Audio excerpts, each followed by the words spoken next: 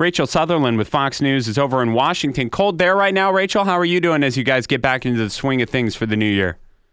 Yeah, it is cold. It's 13 degrees here in Washington. Well, hopefully that doesn't. The door. Yeah, hopefully that doesn't slow down Congress as they start to make their way back for a really big 2018 with the agenda set out by the White House.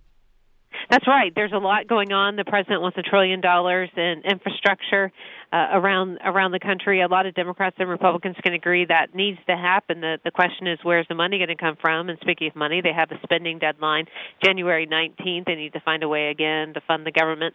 And Democrats are likely to bring DACA back up again, the program that protects children brought here illegally from deportation. They want a fix for that. They want it really soon.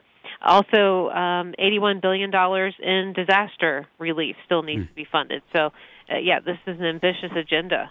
Yeah, it is. And what we were reading from Washington Insider, Jamie Dupree, overnight, he sent an email message just saying, right now Republicans are hoping that the momentum from the tax cut bill can carry them to midterm elections.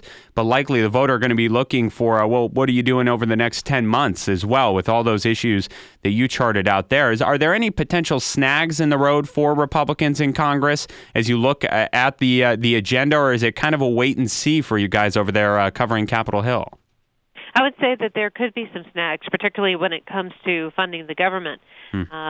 There is a lot of concern, as I mentioned, over DACA, so they could hit a real roadblock there. And what will happen probably is Republicans will say, well, we'll give you this fix for this, but you're going to need to put up some funding for the border wall, so that there'll be some negotiation going on back and forth, and it could get quite testy, I would imagine. All right, Rachel Sutherland, once again with Fox News over in Washington. We appreciate it so much.